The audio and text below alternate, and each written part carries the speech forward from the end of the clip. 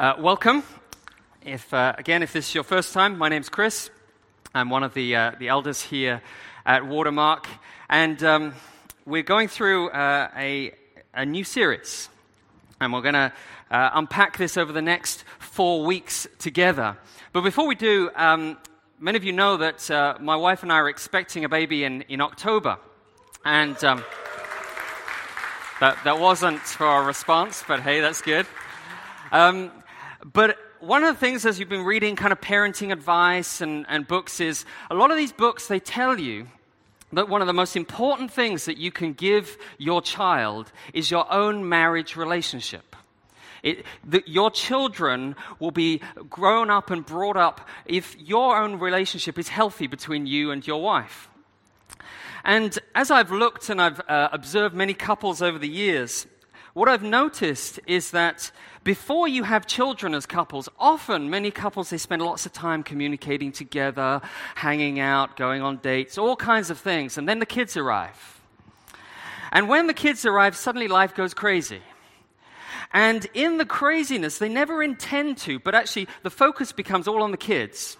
And so every conversation is just about the kids. Everything, their whole schedule, their whole world revolves around the kids. And what actually happens over time is the couple themselves just drift apart and their marriage relationship becomes functional rather than intimate. And actually, that is what the book of Haggai is really all about. Because, actually, does anyone know where the book of Haggai is in the Bible? Because it's one of those books, if you actually look through your Bible and you read your Bible regularly, you have kind of brown marks on the bits you read a lot. And then there's a kind of big white section here, which is kind of completely untouched, which are called the minor prophets. And Haggai is one of these. And we've looked at one of them, Habakkuk, in the last 3 weeks. And we're looking at this one called Haggai. And the first time I said to my wife a while ago that we were looking at Haggai, she thought I was saying Haggai, which is the word for shopping. So we're going to do 4 weeks on shopping. If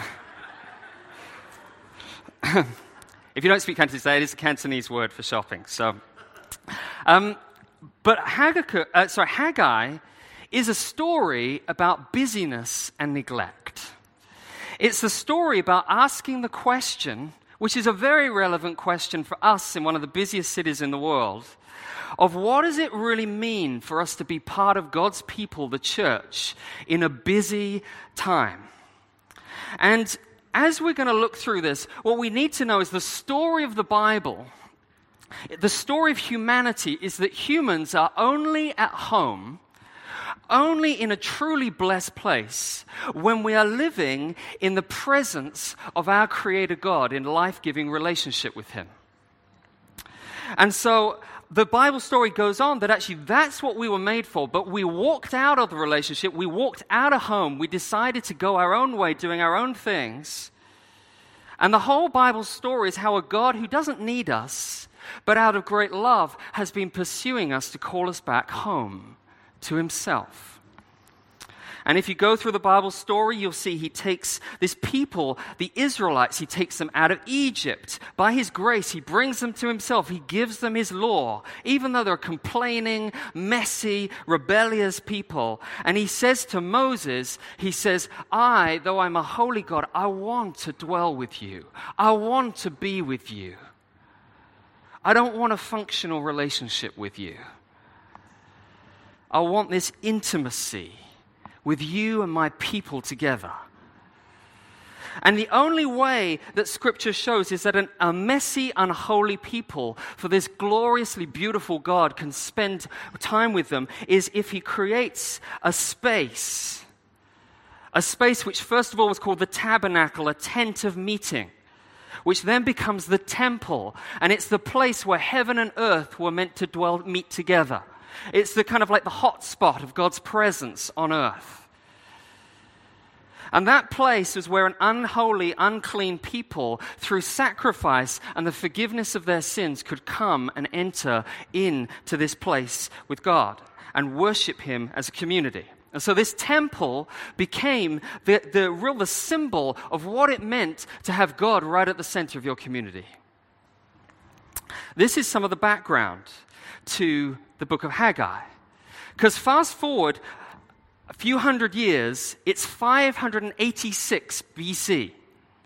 And the most traumatic event in Israel's history has taken place a few years earlier, 66 years earlier. In 586, the temple was destroyed by the Babylonians. Do you remember Habakkuk mentioned about the Babylonians? Well, they've come. They've been, they came, they went, they left, nothing. They destroyed the city. Israel's whole identity, their top leaders were taken away to Babylon, and their whole identity was gone. The temple, it felt like everything that they should be was gone. What was their God up to? And then what you see is moving on in history, 50 years later, this new empire comes in, the Persians. They come in and they're kind of, they've got a different political strategy. They're not smash and burn. They're kind of, if we make you guys happy, so we send your people back to where you belong, then actually you'll be happy with us and everyone will be fine and we can rule over you. And so that was the Persian thing. They sent the Jews back, and many of these Jews came back with visions of rebuilding this temple. They were keen. They were excited. They wanted to rebuild worship in their homeland. And they start building, and then you read in the book of Ezra, where they get some opposition, things get hard, and they stop building. And because they were living in temporary accommodation, they've got kids, they've got to get into schools, they've got work, they've got to get done. There's so much else to do that actually it's fine not having to build a temple for a little while. So 1 year goes by, 2 years goes by, 3 years goes by, 15 years goes by, and the temple, which was just a pile of ruins, is still there. And they don't even notice it, because they've been walking past every single day, getting on with their busyness, getting on with their lives, and they've forgotten who they were made for and what they were really made to be living for. And this, I think, is one of the reasons why this book is a very challenging one for us, because in Hong Kong, isn't it a place where we have so many distractions, so much to do? And Book of Haggai is going to challenge us. Who's at the center of our lives? Who's at the center of this church? And so we get to 29th of August, 520 BC. It's one of the most specific dates we absolutely know for definite because of archaeology. And over 4 months until December, Haggai comes on the scene. God raises him up and another prophet called Zechariah to speak to this people who are very busy. And he brings them God's word. To first of all, the political leader, Zerubbabel, then to the religious leader, Joshua, and then to the whole community. And that's what the book of Haggai is all about. This is his message. Okay? So are you with us? Good. 5 people are. Great. Let's go. So I've got 3 things that I want to talk about. The first thing is you build what your heart loves. Okay? Do you know in TST, there is a building called The One? Has anyone been in The One? Yeah?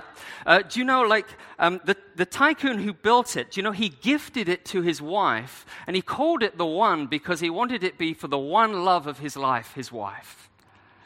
There's another building in Chun Wan, which is called the Nina Tower.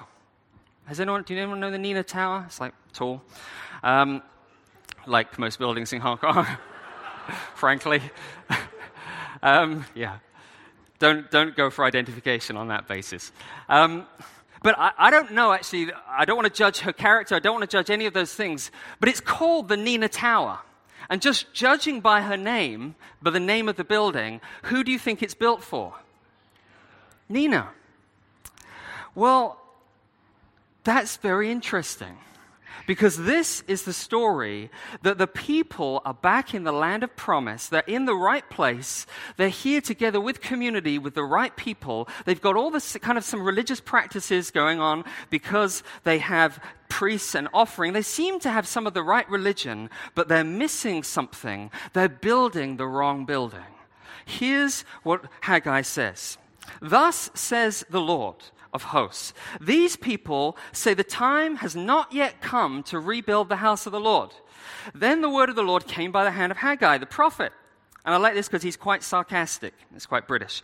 He says, "Is it a time for you yourselves to dwell in your paneled houses while this house lies in ruins?" You see, what Haggai is saying is, you are really busy. You are building something with your life. But you are building a house for yourself, and you are not building my house. And notice what's the fundamental thing about a house? It's actually who lives there. And the house of God, it's not just primarily about a building. It's actually primarily that actually your heart, it was meant to be in this place where God was manifesting his presence. But actually you're going, yeah, okay, not now. Maybe in a little while we'll get around to that. But man, don't you know we've got a whole load of other stuff going on in our lives right now. And it's not like they don't care about the temple. They're going, we care. We care. It's just like, hey, do you know how much homework my kids have got at the moment?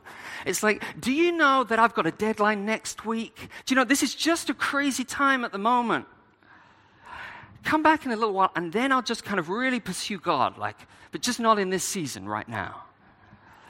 And Haggai goes, okay, yeah, I know it doesn't seem to be a good season for you because you are really busy. And you don't seem to have time for me, but you've got plenty of time to panel your houses. And what he means by that is, he's not just saying, hey, you need a place to shelter and place to live. No, paneling was actually, it was expensive decoration that they're putting around their house.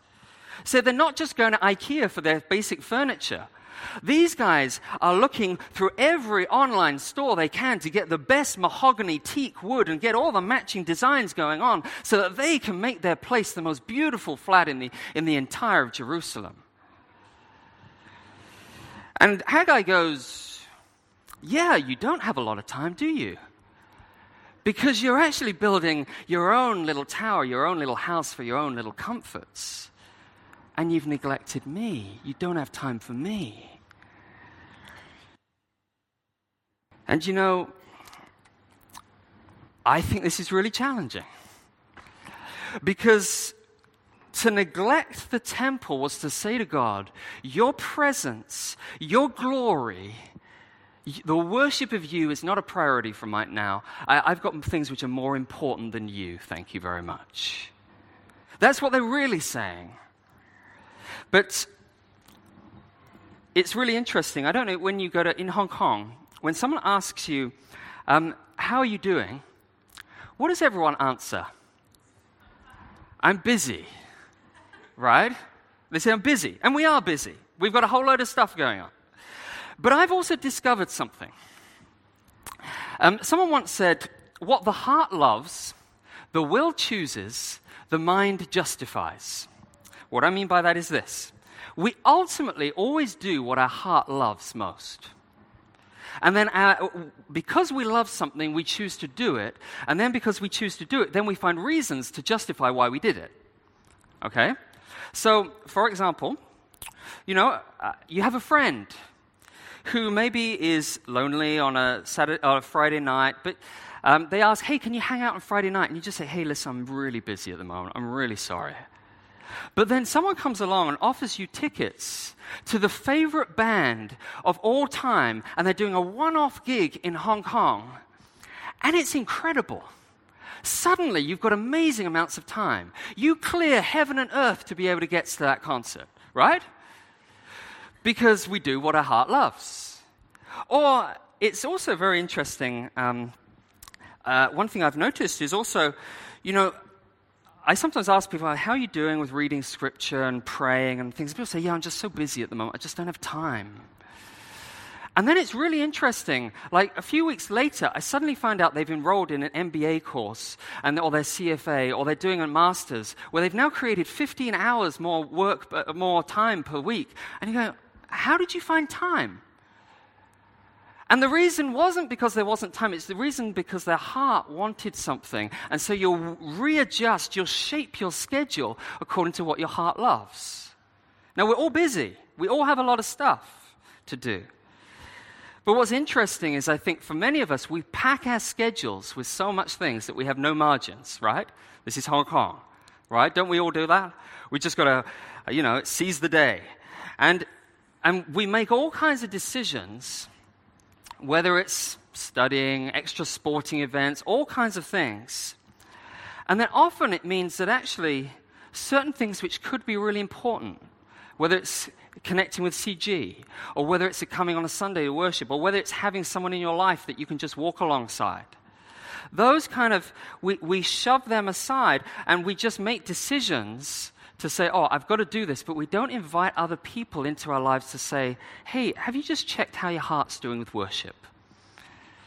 You can do all of those things and worship God, but you can also do all of those things and worship yourself. We as a community need to be people who are willing to just go, hey, can you just check that my heart's okay as I'm making this decision? That this is not about me, but this is actually about Him. How often do we do that?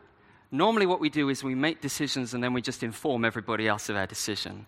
But if we're a community of worship, then our love for Christ means help me to worship God, because I know my heart is likely to stray.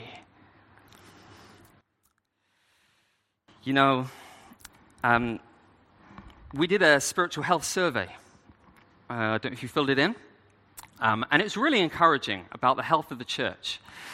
But one of the things that a lot of you said was actually, I feel spiritually dry in many ways. And I wonder whether actually many of us are spiritually dry because we're busy doing a lot of stuff. But actually, even busy doing stuff in church. But it can be that we've lost something that is crucial. We've lost the sense of wanting the presence of God in our lives. You see, Moses, when he comes out of Egypt and he's going into the promised land, God says to him, I'm going to send an angel before you into the promised land. And the promised land is like the most amazing place of blessing you can imagine. I mean, it's got every Ferrari you want. It's incredible. But Moses says, if your presence will not go with me, do not bring us up from here. What he's saying is, as a church, we could be packed with people. We could have hundreds of baptisms. We could have everything you want, the greatest discussions, the greatest speakers, the greatest music. You could have all of that. But if God is not in our midst, if we are not seeking Him, if we're seeking just His hand, not His face, then it's worthless. Because His presence is what defines us as a people, not all the stuff we do for Him.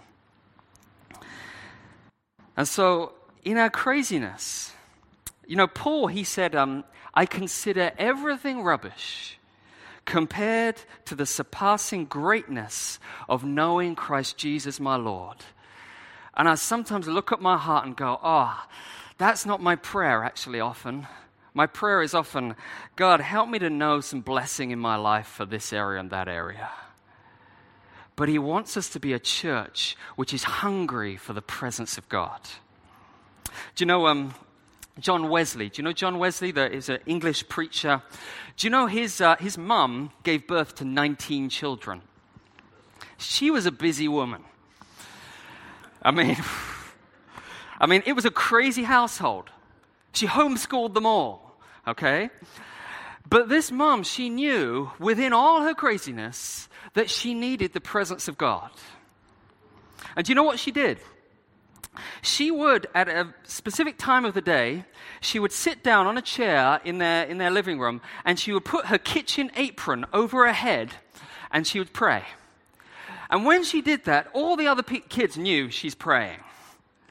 Because in her craziness, and we don't all have the amount of time. Some of us, we have limited capacity, but she did that because she wanted the presence of God. And when you want the presence of God, you just get creative, right? You just get creative. So let's be a people who are getting creative in our busyness about how we're going to seek God. Because that's what it means to worship Him. That's the first point. We build what we love. Second point. Does your building leak? Okay, verse 5 and 6. Now, therefore, thus says the Lord, consider your ways. You have sown much and harvested little. You eat, but you never have enough. You drink, but you never have your fill. You clothe yourselves, but no one is warm. And he who earns wages does so to put them into a bag with holes. Many of us know we should be investing our lives in God's kingdom. But just knowing it doesn't make you do it, does it? Because you invest in what you think you're going to get a good return from, right? Don't you sink all your time and money into what you think is going to work in your life? So what Haggai is saying is, he says, okay, let's just do a little appraisal. Where's all your activity and busyness got you?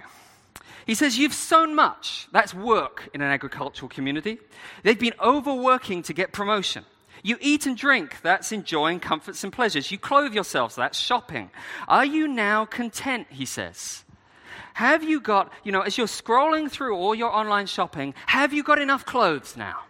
Are you like, I never need to buy anything else? As you think, he says, you earn wages, and you put them into a bag of holes.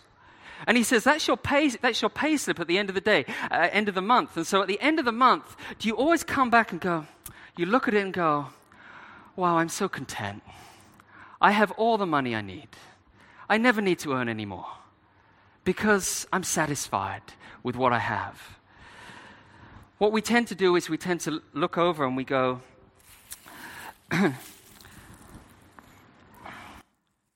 see if this works. We go, okay, I've got to fill my life with all this stuff. I've got to fill my life with my salary, with my work, with my kids, with everything else. This is where my hope is found. And suddenly what you find is your MPF rises, the rent rises, your school fees rises, and the things that you thought you got in your salary start going, and you go, oh no, I need to earn more. And you go, okay, let me just get a better job.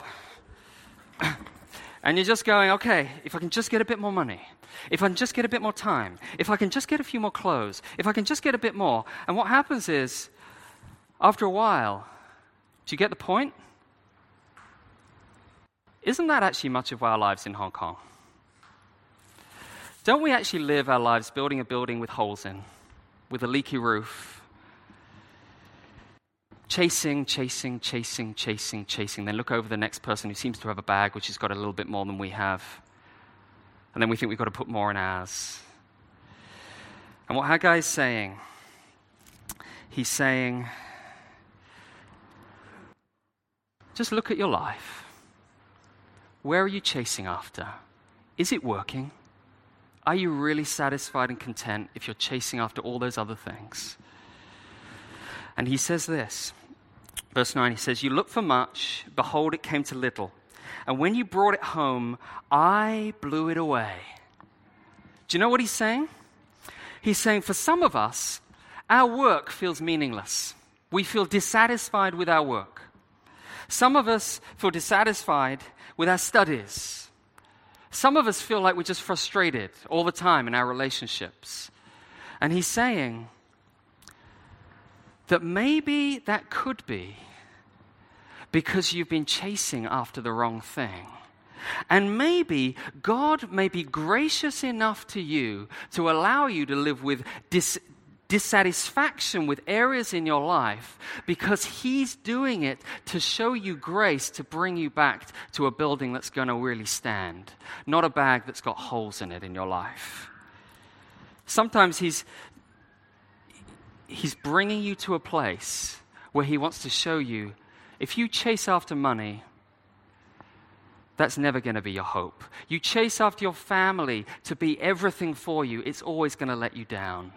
You chase after me, you've got something that's sustainable and will last. You know, I know of someone who was totally consumed by his work. And his father kept calling him and saying, hey, son, I haven't seen you for a while. Can you come round? And the guy goes, sorry, Dad, I'm just really busy at the moment. Really busy. I'll call you next week. Father calls him up next week and says, hey, son, hey, I really want to talk to you. Like, I've got some stuff I need to share with you. The son says, hey, listen, I've got a project deadline the end of this week. Sorry, I can't do it. Another time, next week, the father calls him up and says, listen, it's really urgent. I really need to talk to you. The son says, hey, listen, just give me a little bit more time and I'll come around and I'll kind of chat to you. But I'll call you. Don't you call me. A week goes by. A month goes by. The son is actually feeling pretty content because he's now able to focus on what he needs to focus on. At the end of the month, he gets a call from the hospital. They say, hey, I'm really sorry to tell you, but your dad's just died. He had cancer. He's been trying to call you, but he just couldn't seem to get through to you. Doesn't your perspective change? Your view of what's important when you see life in the light of what really counts. For some of us, God wants to break and change the things in your life so that you can see that He is more important than anything else you're chasing after. And what He says, that actually, because anything else is sinking sand, only Christ is solid ground. Because you know where history is heading? History is heading to a place where if you're part of God's people, it will be us as His people in Christ dwelling together in perfect relationship. That's where the goal of life is. That's perspective. And do we want to live for that now in our lives? He says, what we should be doing as a church, go up to the hills, bring wood, build the house that I may take pleasure in it, and that I may be glorified, says the Lord. Do you know what that means? He says, will you live for my eyes and my pleasure? Like, there are some things that will scare you, that He will call you to do. Because actually, if you're going to start building His house, sometimes that will mean your house will not have so much time on it. And sometimes that's scary. It's scary when He calls you to share your faith with somebody else.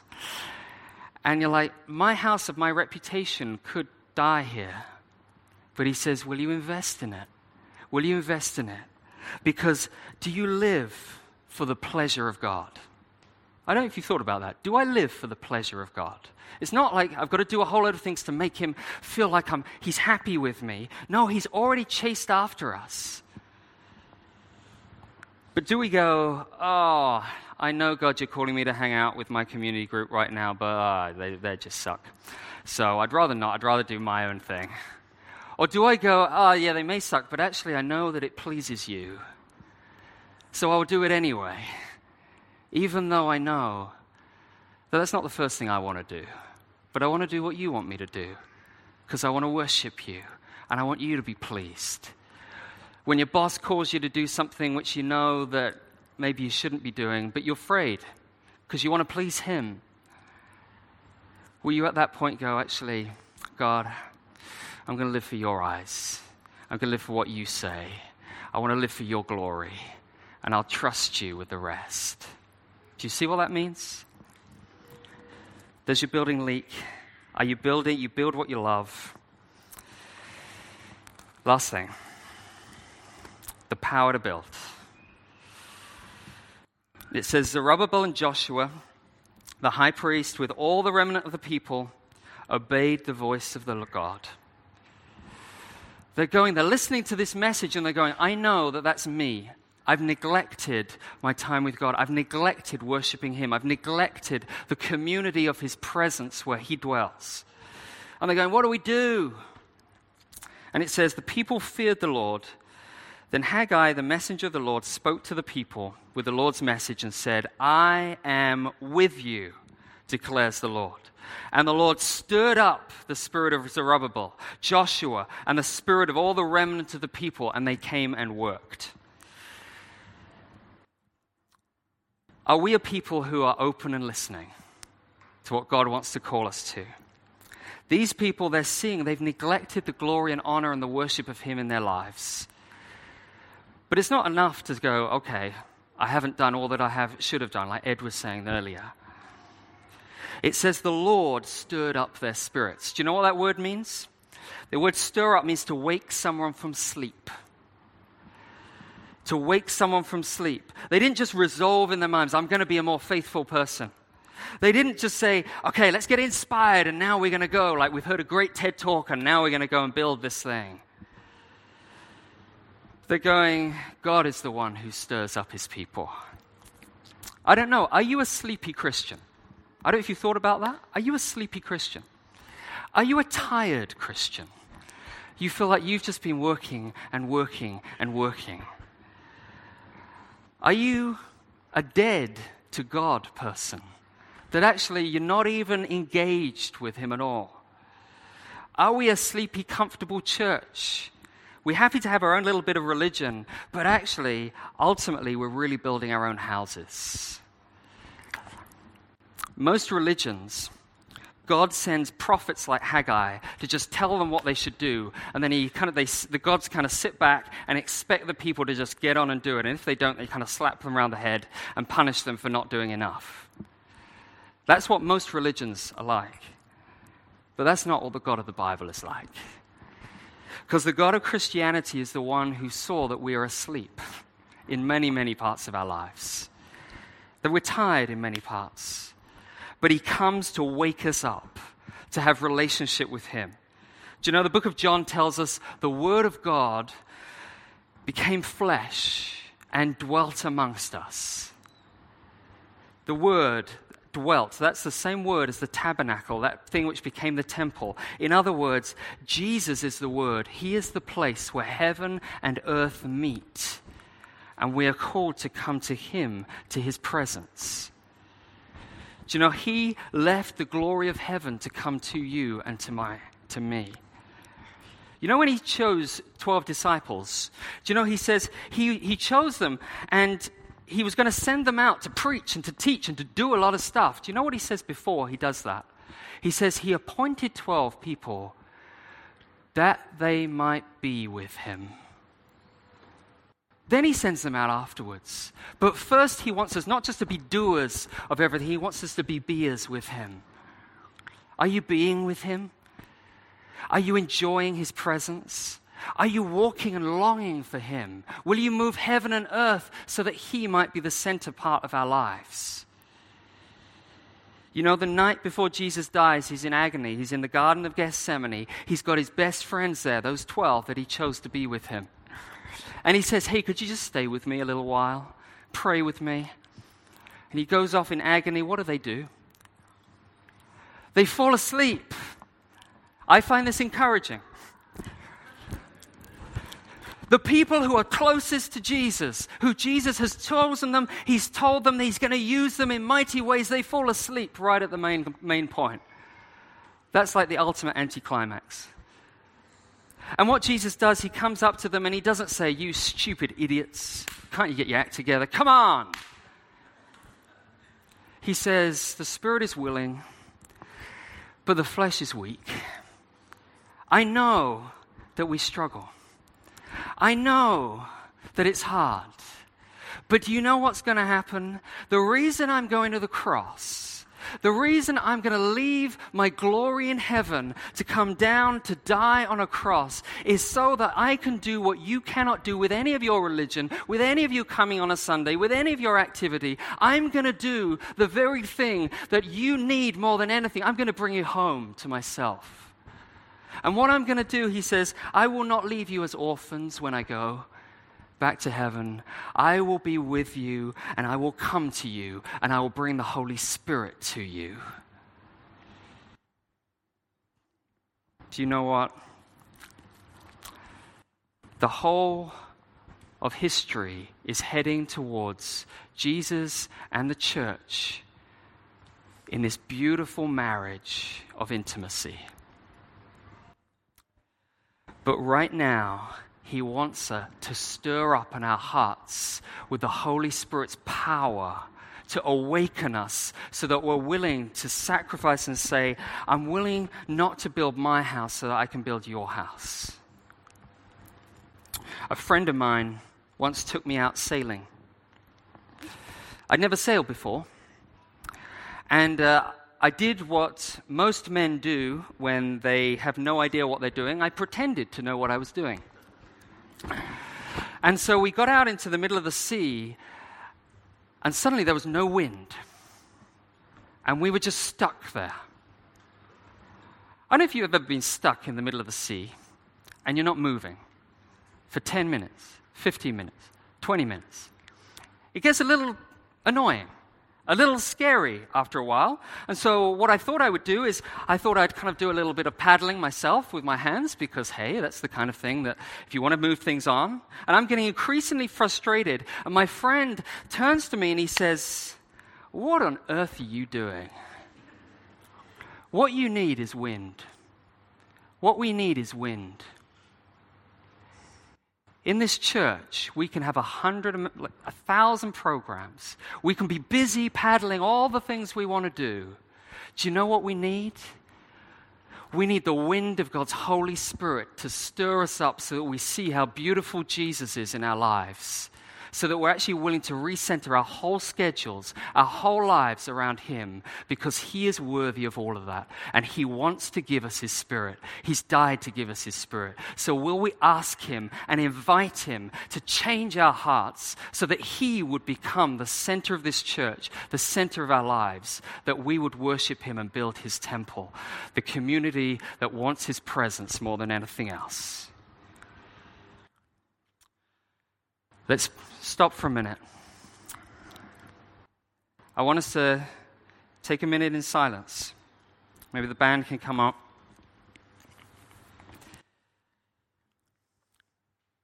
I want you just to examine your own heart.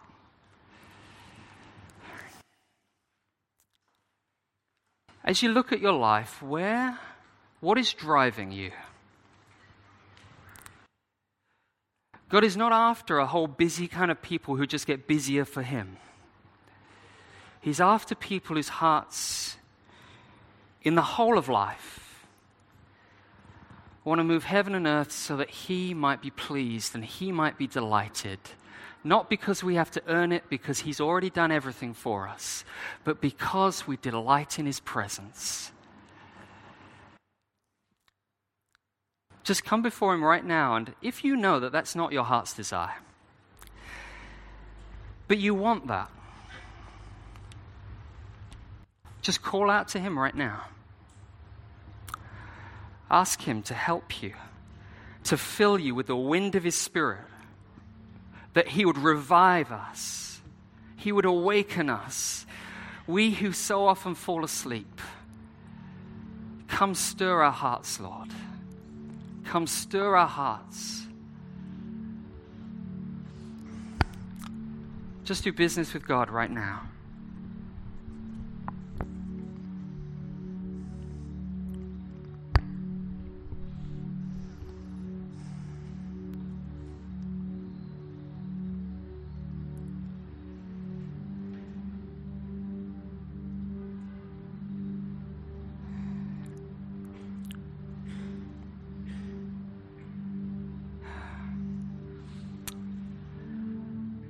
There are some of us here who we think we're Christians because we do a lot of the right external things. We come to church, we give money, we serve. But actually, when you look down at the real deep desire of your heart, you don't desire really the presence of God at all. You want God to fill in your plans to help you build your house rather than you shifting to say, God, we want to be those who build your house. And God may be challenging you right now. Will you turn to me? Will you lay down trying to find your security, trying to find your identity in anything other than me? Some of us have been making lots of excuses about why we can't spend time with God. Some of us are making excuses why we're not sharing our faith. Some of us have been making excuses that God has been talking to you and speaking to you, but you've been going, not now, another time. And God wants to say, get life in perspective. Now is the time. Come to me, because I am gentle. I am gracious. I'm drawing you to myself. I want you to come home.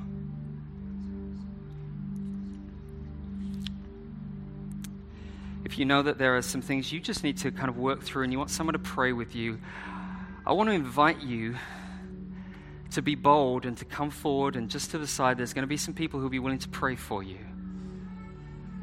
Do not live for the pleasure of humans and man around you. Live for the pleasure of God.